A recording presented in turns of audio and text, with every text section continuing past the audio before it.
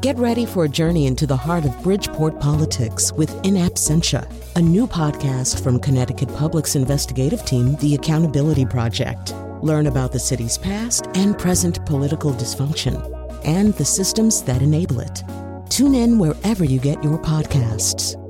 Funding provided by Francisco L. Borges and the Melville Charitable Trust. There's growing pressure nationally and here in New England to safely get more students back to in-person school. I want as many bodies in this building as it could be because I want the school to feel like a normal school. But not everyone is on board. There won't be no education if your child is dead. You have to bury your child. From the New England News Collaborative, this is next. We'll hear about the politics of returning to the classroom. And for pregnant people, the decision to get a COVID-19 vaccine is far from straightforward. Sometimes you just want someone to tell you what to do. You're just an expert to tell you what the recommendations are. Experts offer the latest guidance. Plus, debut author Crystal Maldonado writes the character she always wanted to read. My thing was, I never felt like I got to see a fat character, especially a fat brown girl, who kind of gets to be that heroine and who gets to be desired and who gets to love herself. It's next. Next is produced at Connecticut Public Radio and is powered by the New England News Collaborative, 10 public media companies coming together to tell the story of a changing region with support from the Corporation for Public Broadcasting.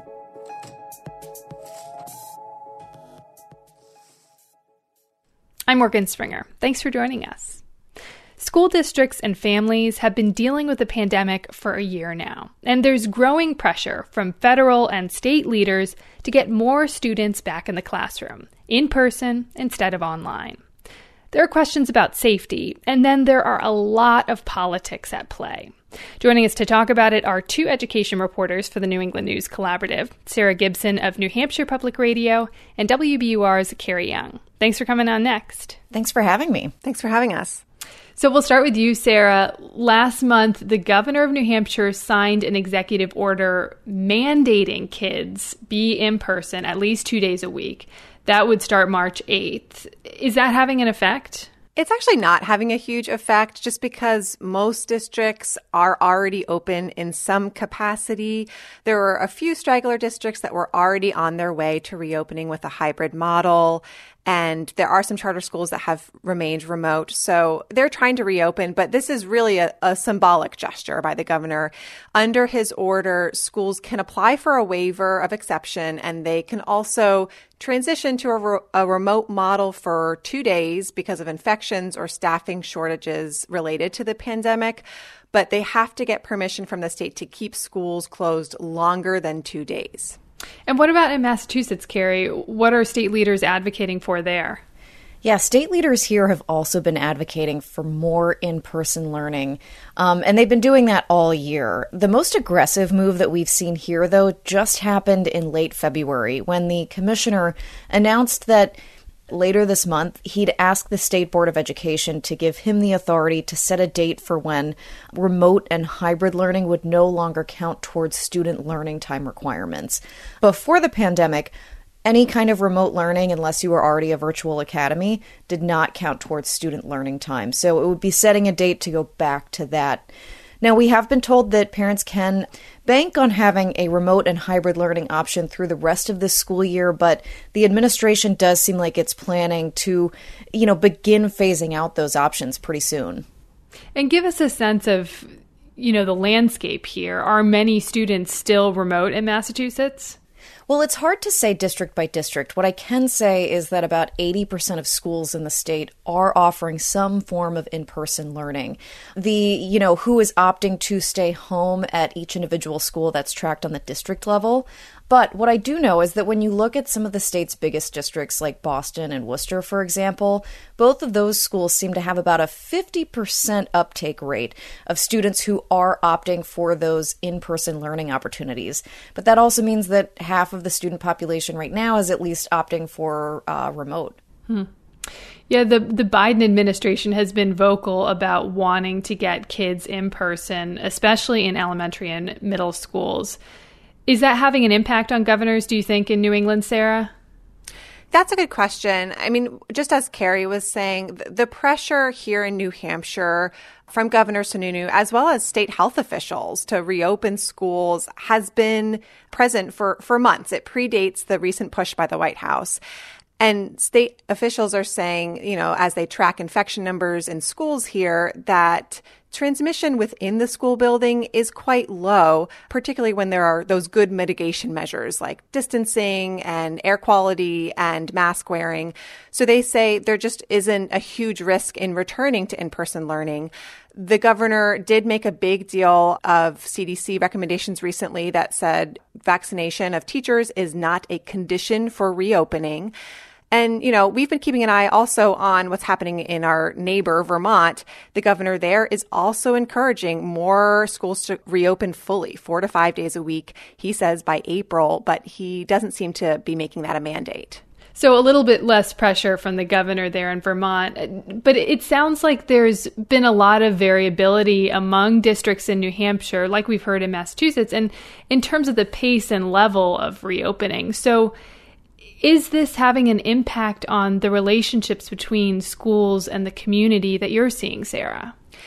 The debate about reopening and opening more fully is definitely intersecting with a larger debate here about school choice. The Commissioner of Education, Republican lawmakers who now control the State House, and Governor Sununu are very pro-school choice. And they're saying that the pandemic and parents' frustrations with reopening underscore the need for families to have more say in where their kids get to go to school and taxpayer dollars to fund that education, be it homeschool or private school, rather than the traditional public school. Now, another political player here, of course, is teachers' unions. I think there's this perception out there that, at least in some cases, teachers have been standing in the way of kids getting back to in-person instruction. What about in Massachusetts, Carrie? What are the dynamics there?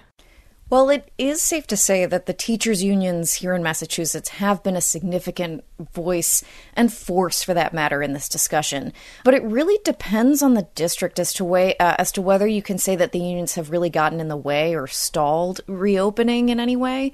Some districts and their teachers' unions have actually worked really productively and well together on this issue, while others have had a pretty adversarial relationship the whole way.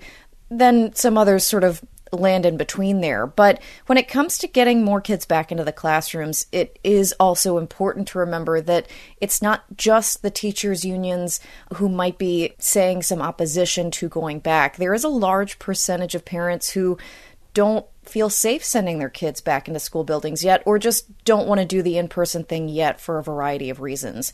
Like I mentioned earlier, in Boston, only half of the student body is enrolled in the hybrid plan, and the other half is saying we're good remote right now. That's a big number. So what are some of the parents saying about that? Well, a lot of the parents who opted for remote learning for the rest of the year, at least, said that they either really liked the routine that they had set up and don't want to disrupt that for just a few months in the classroom. That sense of normalcy and patterns has been really important for their kids. But then there are quite a few parents who say that they are still scared about COVID-19 transmission.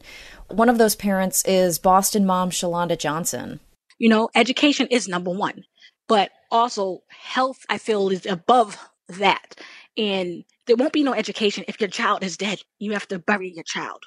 And really, based on a lot of conversations that I've had with parents, I have noticed that it's a lot of parents from communities that have been hard hit by the coronavirus who are the ones that are mostly saying, I'm really not in a hurry to have my kid back in a classroom yet. Sarah, you've found something similar, that students who would potentially benefit the most from in-person instruction are often in communities and families that are the most concerned about COVID. How is that affecting the return to school in New Hampshire? Well, right now, schools cannot force students to come back into the building. There is a remote option for every single family. And it's playing out in a pretty interesting way at West High School in Manchester. This is an area that's very high poverty. A lot of families are connected to people who themselves have had COVID. And there are a lot of high need students there. However, many of them are opting to stay fully remote. I spoke to Principal Richard Deschard. He just actually sent a letter to parents asking for them to send their kids back in, not 2, but 4 days a week into high school if they're struggling at home. Here's what he said. I want as many bodies in this building as it could be because I want the school to feel like a normal school. It still doesn't feel like that. When I walked through the hallways, I mean, it's, 10 to 20% of students there right now. So he's really hoping more parents will opt to send their kids back in the coming months. My guests are education reporters Carrie Young from WBUR and Sarah Gibson from New Hampshire Public Radio. It's been great having you guys on Next. Thank you so much. Yeah, thank you. Thanks. We turn now to Rhode Island. At the start of the school year, nearly every district in the state offered in-person instruction. This was unusual for a blue state during the pandemic, according to the New York Times. And though at times Rhode Island has been one of the states hardest hit by COVID, for the most part, schools have continued to offer classes in person. Cindy Giard is a principal at Anthony Carnevale Elementary School in Providence, and she joins us to talk about what it's been like to be in person all this time. Principal Giard, welcome to Next. Thank you very much for having me today. I appreciate it.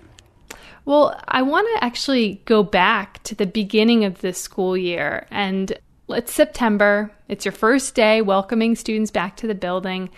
How were you feeling that morning, Principal? Well, mixed emotions, right? You have here, you're a little nervous because of COVID, but you're also excited that the kids are coming in and you're seeing those smiles and welcoming your parents. So I think it was just a wonderful day of, it was exciting to see all the kids coming in. Do you remember, your first interaction where it became apparent, okay, this is a whole different ballgame? Not really. Parents, we had already conversations, Zoom meetings with parents, and we tried to make sure that parents were comfortable coming in with their students. So, it was a great opportunity to also, when parents, came to drop off their students, that we would say they're going to be safe, they're okay. And, it went very well that morning. Yeah, and then at the end of the day, one of your staff members tests positive for COVID-19. And what's going through your mind? I mean, it's happening, this thing that we're all dreading right from the get-go. Yes. So, you plan, and we had protocols in place. We had to communicate with the teachers if this happens and this is what we're going to do. But when that came about, obviously I was concerned, about the employee, of course, and it was okay, here, this is happening, right? It's first day of school, it's happening, but, I wasn't going to let that interrupt what the momentum that we had with the kids, in the morning and the following day. That sounds like such a situation to be in right at the beginning. How did you feel during that time? I am a very positive person, and I just wanted to see the positive of this situation, right? I told my teachers that it was okay, that as a team, they're wonderful. I have a wonderful team of teachers and my coaches that are wonderful, and they were helping one another. So they came together and rise to the occasion. Yeah, for educators who might be nervous about getting back in the classroom, do you think it's worth it? How do you tell them, how can you share with them the way that you yourself as an individual have processed the risks and the rewards? Again, it's if they haven't been in school, right, it's going to be, of course, you're going to be anxious, you're going to be nervous, which is normal. We're humans, right? And it's going to happen. We're going to be nervous. But I think, for me, I love what I do. I love my students. I love the teaching and learning and see our students smile. And my passion for that is just, I always said even to my staff, we can do this, as a team, we can do this because we need everybody on board because it's important. And I know, there's going to be those teachers which will all my respect. I mean, they're going to still have that behind their mind, right? Like, oh my God, am I safe? This doesn't feel right. But if you follow protocols, if you follow social distancing, if you're wearing your mask every day, you have your hand sanitizer and you clean, and you have your janitors that are cleaning, we will be okay. We will be, believe me, it will be okay. That was Cindy Giard. She's the principal at Anthony Carnevale Elementary School in Providence, Rhode Island. They've offered in-person school since September.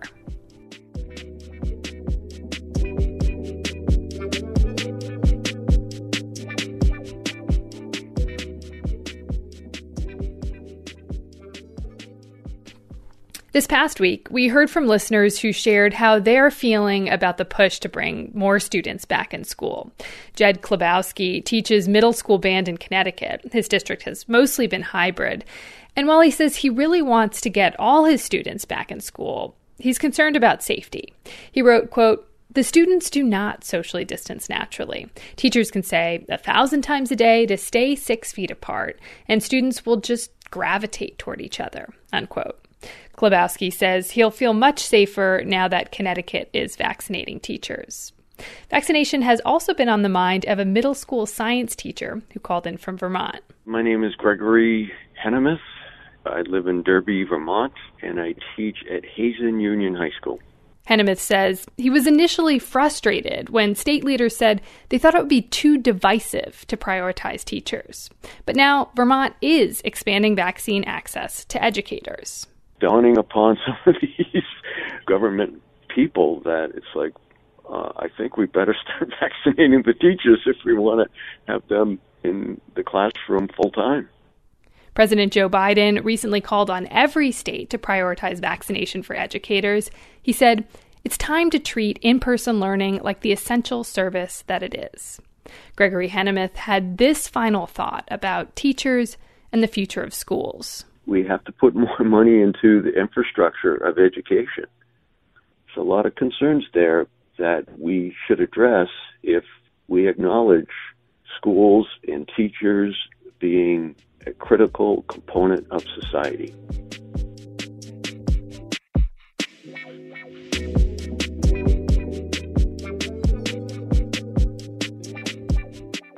Coming up, pregnant people wrestle with getting the COVID-19 vaccines. Plus, the racist history of Mass Audubon's founder and the group's push to make access to the outdoors more equitable. It's next.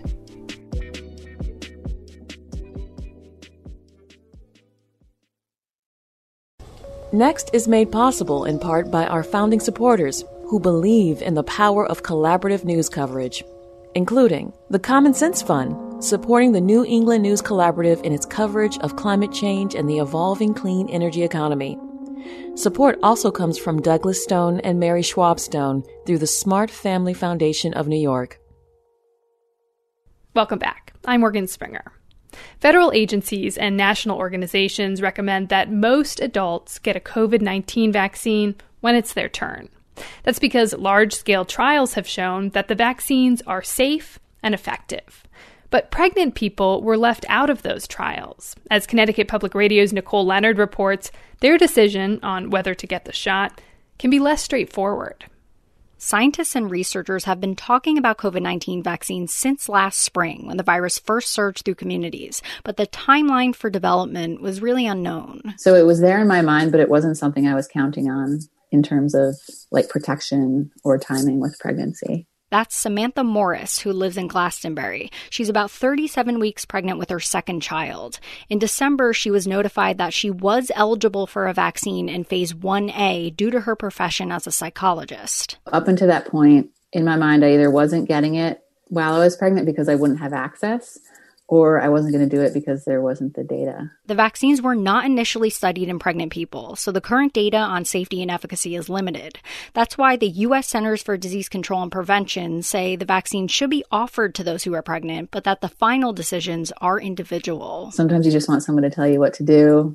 just an expert to tell you what the recommendations are. Dr. Ilona Goldfarb and her colleagues are having these discussions with pregnant patients and their families multiple times a day to help them process the risks and benefits of vaccination.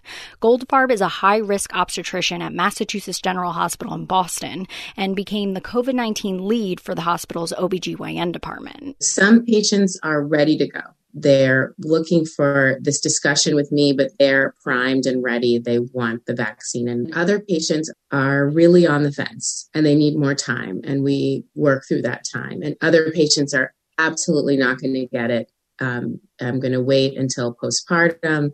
I'm going to wait until I'm breastfeeding or even afterwards. Goldfarb says all of these decisions are valid as long as they're informed ones made with the correct facts and information. She makes sure patients understand what an mRNA vaccine is and emphasizes that it does not contain live virus. And we know that other vaccines given routinely during pregnancy that do not contain live virus, vaccines such as influenza vaccine, Tdap booster, are effective during pregnancy at creating the immune response that we want to protect the pregnant individual and the offspring. Data on this specific vaccine might be lacking, but health providers do know a lot more about COVID-19 illness in pregnant people.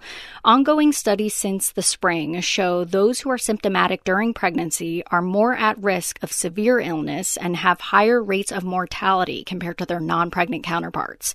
These cases are still rare overall, but Dr. Audrey Merriam, a maternal-fetal medicine physician at Yale School of Medicine, says she has to present the risks to her patients. If it's winding up in the ICU and separated from your family and potentially other children at home or potentially an early delivery and, being intubated or having the breathing tube in, like all those things, in the case of a severe infection versus getting the vaccine. Miriam helps patients assess their individual risk for exposure to COVID-19. That considers living situations, community interactions, and job responsibilities. Somebody who it's their first baby and works from home primarily now is at a different risk than one of my patients who has 2 kids, but is also working in the medical field and, seeing their own patients every day. Bianca Noroñas began factoring in all of these things when she was thinking about her own pregnancy.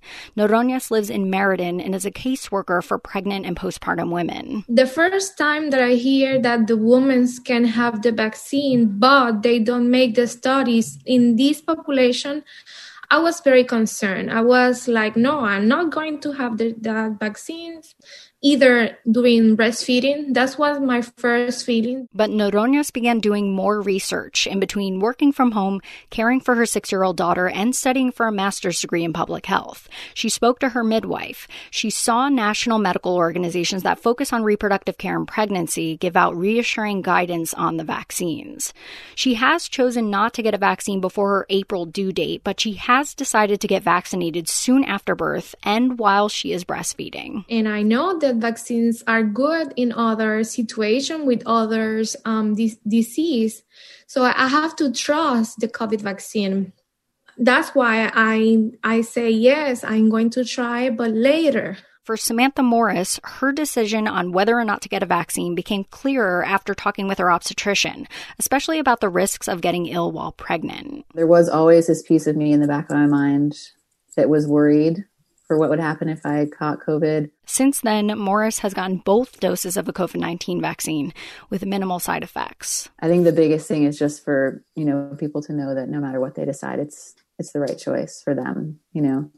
There's just too much unknown right now to say anything more. Formal clinical trials on the COVID-19 vaccines in pregnant women and children are currently underway. For the New England News Collaborative, I'm Nicole Leonard. Paid family leave. That's when you take time off from work after having a baby or for a medical issue, and you still get paid. Right now, it's not required in northern New England states. That's Maine, New Hampshire, and Vermont. Southern New England is a different story. In 2022, most employees in Connecticut will get paid family and medical leave. Rhode Island is already there, and it just went into effect for Massachusetts this year. Welcome news for many, but it has quickly turned into frustration. As GBH Radio's Gabriella Emanuel has found, some checks are showing up late or not at all. Felipe Zamberlini and his wife were super excited to become parents, but they weren't sure exactly how they'd manage childcare for their soon-to-be-arriving daughter. My wife and I had some really hard conversations talking about who would quit their jobs to be able to take care of her, who would be the caretaker. Both of them work for homeless shelters in the Boston area and have college debt. So Zamberlini knew quitting his job to be a stay-at-home dad might mean selling the house they recently bought in Salem. But he says their daughter, Clara, was born at the perfect time. With the new law, he has 3 months of paid leave. It's just amazing to be able to share everything that I know with her. It's truly phenomenal. Massachusetts is joining a small number of states and a large number of countries that offer people paid family and medical leave. They get a portion of their income, kind of like unemployment. But Zamberlini says the rollout has had good parts and bad parts. First, the good. He says the state online application is shockingly easy. You can fill it out in about 5 minutes. This is good government 101. How to properly roll out a really simple, user-friendly application. The state contracted with a company that's specifically focused on making sure getting government benefits isn't burdensome. The state should be bragging about this left and right. Zamberlini says the bad part is the payments for paid leave have been late, very late. With bills due and late fees piling up, Zamberlini was forced to pull money out of his family's savings and spend time dialing up the state's call center. You should be getting a check in the mail next week. Nothing.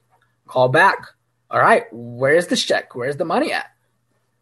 Coming next week. Nothing. Call back again. Coming next week. Nothing. Call back again.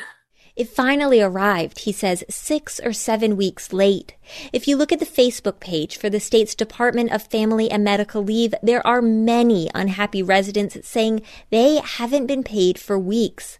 This is all news to State Representative Ken Gordon of Bedford, who sponsored the legislation. So if somebody's been waiting for 6 or 7 weeks, when you think about it, it means that would be among the very first applicants. Hopefully, this is a system that is just beginning to work itself out. The state's Department of Family and Medical Leave declined numerous requests for an on-the-record interview and did not answer questions about how many people have been impacted by the late payments. In an online town hall about the new law, Rosalyn Acosta, the Secretary of Labor and Workforce Development in Massachusetts, acknowledged the delay in payments. Timelines are longer than originally estimated for a variety of reasons, but we appreciate your patience as we work to process all of these claims. She says they've had a very high number of claimants since the year started and that people can help speed things along by filling out applications completely and by providing color copies of the right documents. And unfortunately, failure to do any of these will result in a longer processing time. A state official says the department is adding more employees to its call center to improve customer service. And as of mid-February, the majority of some 3,400 claimants had been paid. For the New England News Collaborative, I'm Gabriella Emanuel.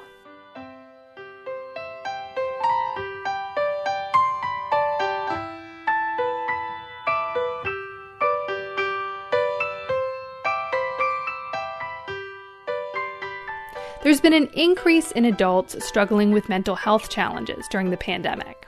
That's according to a survey last summer from the Centers for Disease Control and Prevention. A new mental health center in Newport, Rhode Island, hopes to intervene. It's catering exclusively to young adults, regardless of their ability to pay. Antonia Ayers-Brown of the Publix Radio reports. Jamie Lahane's son was 18 years old and had just gone off to college when Lahane's phone rang unexpectedly. I got the call from the campus police that your son is being rushed to a local community hospital and that he's had a serious mental breakdown. It turned out to be a psychotic episode. Lahane said his son was later diagnosed with bipolar disorder. For Lahane, who's president of the organization Newport Mental Health, this moment more than a decade ago was a turning point. He had dedicated his career to working in mental health, but he saw firsthand how easy it can be, as a parent, to misinterpret early signs and symptoms of mental illness in young adults. Even though full adult serious mental illness doesn't emerge until late teens to 25, we should have been more alert. And because he was the captain of two varsities, the basketball and the baseball team, and because he was in the he's going through a phase and it was a breakup. Here I am, a national expert in children and adult mental illness. I missed it. Lehane said his grown-up son is healthy and thriving, in part because of the effective treatment he got as a young adult. But many go much longer, even years, from their first symptoms of severe mental illness to when they finally receive treatment. What happens in that ramp-up period is hell, trauma, arrests, co-occurring drug use. That is disabling. That's as much as disabling as the initial mental illness. That's why Newport Mental Health opened the new Young Adult Center this winter to specialize in early intervention. It's not so formal. It's kind of like your own club. It is, yeah. The program, called Healthy Transitions, is open to people 16 through 25 years old. The location is entirely separate from Newport Mental Health's other sites that serve older adults. It's decked out with games, and the staff is looking to get beanbag chairs. Little touches to make the space feel fun. Team leader Gina Mullen said that's important, since the stigma around mental health contributes to young adults' reluctance to seek help, or even recognize the unique challenges they face as mental health issues. Just the developmentally, what, is supposed to happen, the milestones during that time is challenging. And it doesn't take much for somebody to go off course. Sometimes young adults go through periods of sadness or depression, Mullen said. But the team at the Young Adult Center is trained to spot behaviors that indicate more severe mental health disorders, like clinical depression. Somebody that is, in bed 5 days a week, not showering, for a period of time, that's a little more than just being depressed. During the pandemic, over 60% of 18 to 24-year-olds nationally have reported feelings of anxiety or depression. Those figures are significantly higher than for any other age group. Newport Mental Health sought federal funding for the center before COVID hit, Lehane said. So it's only by chance that it opened as young adults are facing mental health struggles of new proportions. We were already identifying this as a top need. Now it's a top need on steroids, right? Staff hope to treat 45 people in the program's first year. 2 months in, they're already working with about 20. Those clients are treated regardless of their ability to pay or whether they have insurance. And it's an outpatient program, so they're able to live at home and stay in school or their job if they have one.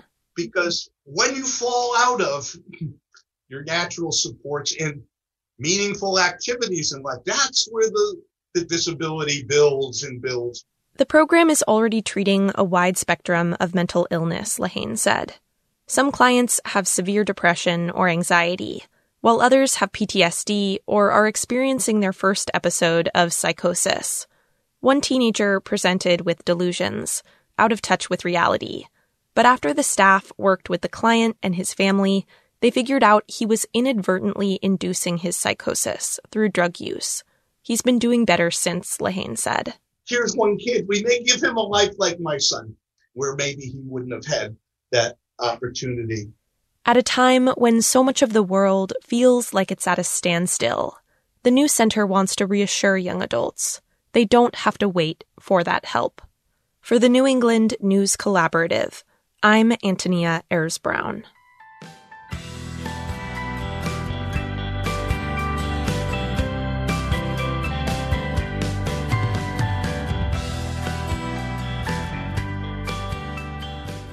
There are Audubon societies across New England. The mission is to protect birds and wildlife and offer a place for people to be in nature. But the name Audubon comes from a man with a racist history, a naturalist who was a slaveholder. Now the Massachusetts Audubon Society is reckoning with that history. WBUR's Kyrie Thompson visited Mass Audubon's Boston Nature Center and has more on the struggle with its legacy and its goal to make nature more accessible. 3 toed prints of wild turkeys dot the snowy paths of the Boston Nature Center in Mattapan like dinosaur tracks, and the leafless trees are alive with chirping and the flutter of wings. The Mass Audubon Society's Julie Brandlin, David O'Neill, and Pat Spence peer into the branches for a closer look. I feel like I see bits of orange on there. I think that's an American robin. The Mattapan location has been around since the late 1990s, but Mass Audubon itself is more than 100 years old. The society gets its name from renowned conservationist and naturalist John James Audubon, who was famous for his vivid paintings of American birds. But O'Neill, Mass Audubon's president, says the society is now grappling with another piece of its namesake's legacy. He was a slaveholder, and that's clear. He's also a racist. O'Neill says the protests against racial injustice following George Floyd's killing last year led the society to reevaluate and retell Audubon's history. An essay on the organization's website now details how Audubon's family bought and sold enslaved people in the early 1800s, and how Audubon himself spoke out against emancipation and abolitionist movements. O'Neill says the society also got a wake-up call from the confrontation between Christian Cooper, a black birdwatcher, and a white woman in New York's Central Park the same weekend Floyd was killed. Please call the cops. I'm going to tell them there's an African-American man threatening my life. Please tell them whatever you like. You know, this notion that everyone is welcomed to nature is one that's not necessarily true. That's Mass Audubon President O'Neill again. We've been focusing a lot of our time and attention on how do you create equitable access to nature. Working with O'Neill on that mission is Pat Spence, one of Mass Audubon's 4 black board members. My passion with all this is how do I get more people to a Boston Nature Center that literally live around here? It can't just be an ad in a newspaper. It's got to be even more outreach where oftentimes it's just a one-on-one. Spence has been coming to these grounds since she was 10 years old and still lives just down the road from the Nature Center in Mattapan, a heavily black and immigrant neighborhood. The key is they don't know about it. And there's still people we know, and it could be a stone's throw that still don't know we're here. Right. Spence partners with Julie Brandlin, Mass Audubon's Boston region director, to bring community groups to Mass Audubon's sanctuaries to encourage them to join. Brandlin says once people know about Mass Audubon's properties, they often return. It's a fallacy to think that people of color do not come to nature centers. Nature is available to all of us, right? Mass Audubon says it's not tracking its members' demographic data at this time.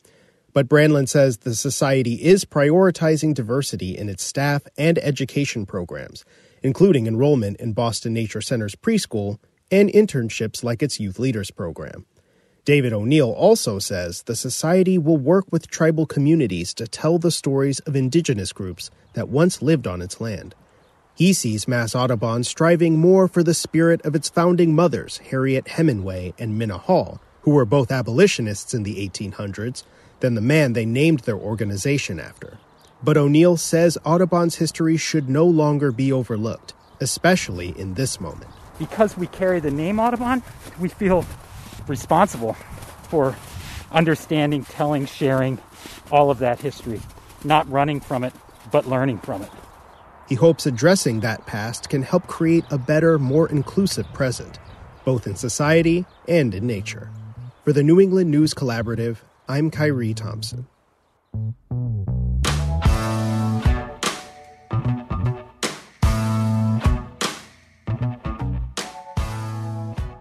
After the break, the new young adult novel Fat Chance Charlie Vega and why representation in literature matters. It's next.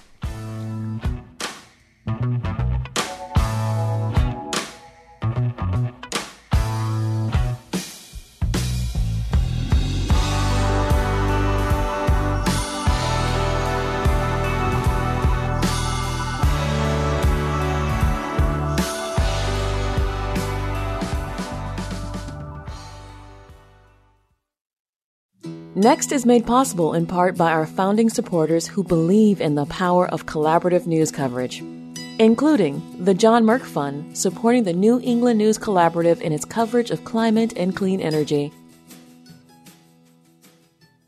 Okay, we're back. When Charlie Vega describes herself, she uses the word fat. She's learning to celebrate who she is and how she looks, although her weight still affects her relationships with crushes, with her best friend, and her mom. Charlie is the main character of Crystal Maldonado's debut young adult novel called Fat Chance Charlie Vega. Crystal grew up in Connecticut and lives in Massachusetts, and she joins us to talk about the book. Crystal, welcome to Next. Hi, thank you so much for having me. We're so happy to have you here, and I'm wondering if you could talk a little bit about what was the inspiration behind Fat Chance Charlie Vega.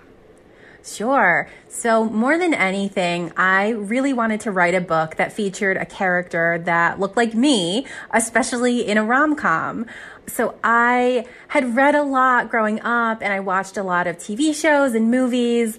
And, I loved love, and I loved watching characters fall in love.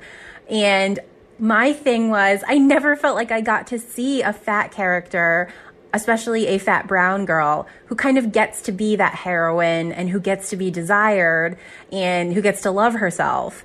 So I thought, well, maybe I'll just write one.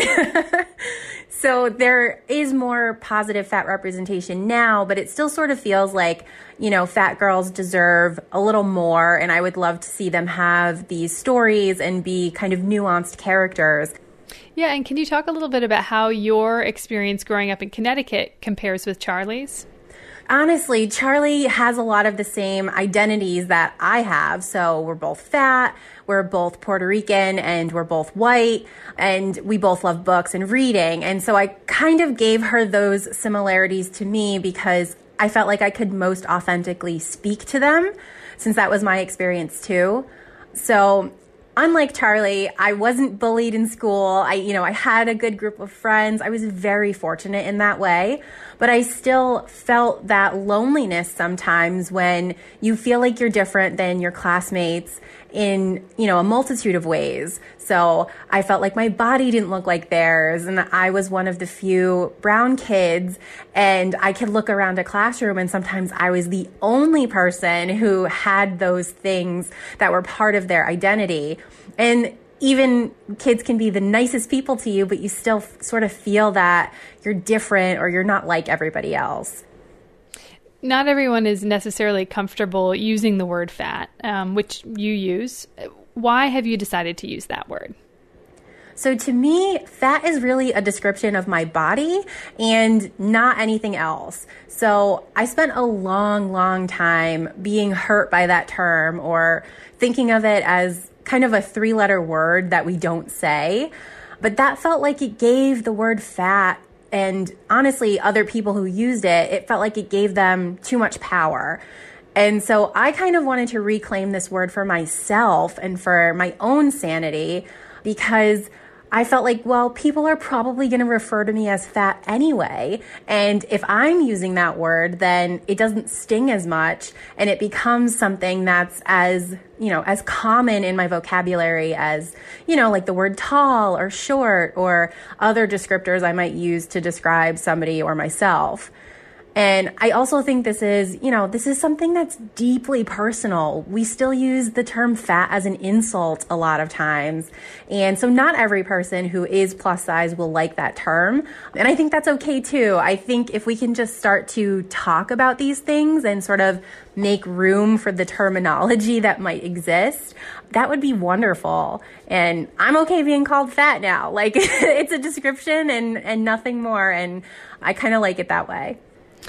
So this is a romance novel, and the way you write about Charlie and her obsession with love as a teen is so relatable. It brings me right back. And she's constantly thinking about crushes and wondering, will I be kissed? And thinking about the scariness of holding someone's hand for the first time. And in the book, Charlie gets to know her classmate Brian, and they start to develop a really sweet friendship, which gets even sweeter on Valentine's Day. She had told him that Valentine's Day gets harder as you get older, and he took that cue and he makes her this beautiful card. Well, he makes beautiful cards for everyone in their art class and gives them out. And I don't want to give too much away about what happens in their relationship, but what inspired this relationship with Brian? So honestly, Brian is inspired by my real life husband. And the two of us met when we were in high school, much like Brian and Charlie. And I just had the best time being friends with my husband and then having kind of a similar trajectory that Charlie and Brian have, where they're pals and then, they get to know each other a little better. And then, not to spoil things, but maybe they start to develop some feelings. And I just have such positive memories about that time in my life and how strong all of those feelings were. I just loved all of that as a teenager, just thinking about love and thinking about, will I fall in love and what would that be like? And I think that's the experience for a lot of teenagers. And I think it's a really special time in your life when you are just experiencing all of this for the first time, and every single thing feels so big and so special and so meaningful. And, we get older and we sort of forget about some of those firsts and how important they are. So I really wanted to pay special tribute to all of those wonderful things that we're experiencing for the first time when we're teenagers, and show just how magical that whole experience is of falling in love and finding somebody who loves you and helps you really love yourself. You say Brian is based off of your husband. So as you're writing this book and revisiting your high school years, did it rekindle things in any sort of way to go back and revisit? Oh, it totally did. It was so nice to go and reminisce about some of our first dates. So that whole scene that you mentioned where Brian makes Valentine's Day cards for everyone in their art class and he sort of gives them out to everyone. My husband did that. And so I went and I dug out that Valentine from way back when, that I still have. And, we showed it to him again and we were, laughing about it and oh, remember when you made this and we were just friends. And in that way, I feel like it was really nice to have us remember how we started and how we got here, especially now, we're married, we have a house, we have a dog, and we recently became parents to an adorable daughter. So it was just really, really special to think back on all of those beginnings of our relationship and to kind of celebrate that in a way. Charlie's relationship with Brian is so different from the interactions she had with her previous crush, who's this football player named Cal. What did you want young readers to get from this contrast? So I really wanted to highlight the differences in how Charlie interacts with these two boys in her school and just show what a healthy friendship and relationship can look like, juxtaposed against one where the motives are a little unclear. Cal is not the kind of person who really makes Charlie feel good about herself. And so I thought that by juxtaposing these two boys, it would be kind of an easy way to be okay, yeah, I see what kind of relationship I should be striving for. And hopefully it shows people that they deserve good things and they shouldn't settle for less. Crystal, I'd love to have our listeners just get a sense of the book. And I'm wondering if you could read the very beginning of chapter 50. And just to set it up a bit, Charlie has just gone through a ton of upheaval and fights and conversations with the three people she's closest with, her best friend, her mom, and Brian. And she's been avoiding going to school, and then she has this moment. It takes time to process everything, but I find myself realizing I just need to let it go. All of it. I've got to shake these feelings of inferiority.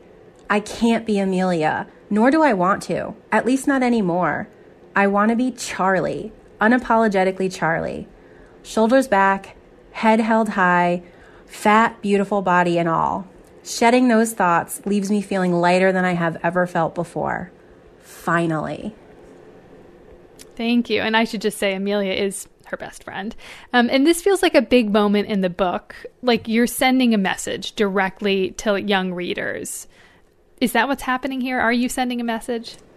Oh, I sure am. And I hope that they get that too. So I hope that the readers of this book find themselves wanting to be kinder to themselves and wanting to basically just appreciate who they are and make room for themselves exactly as they are, just like Charlie was able to do.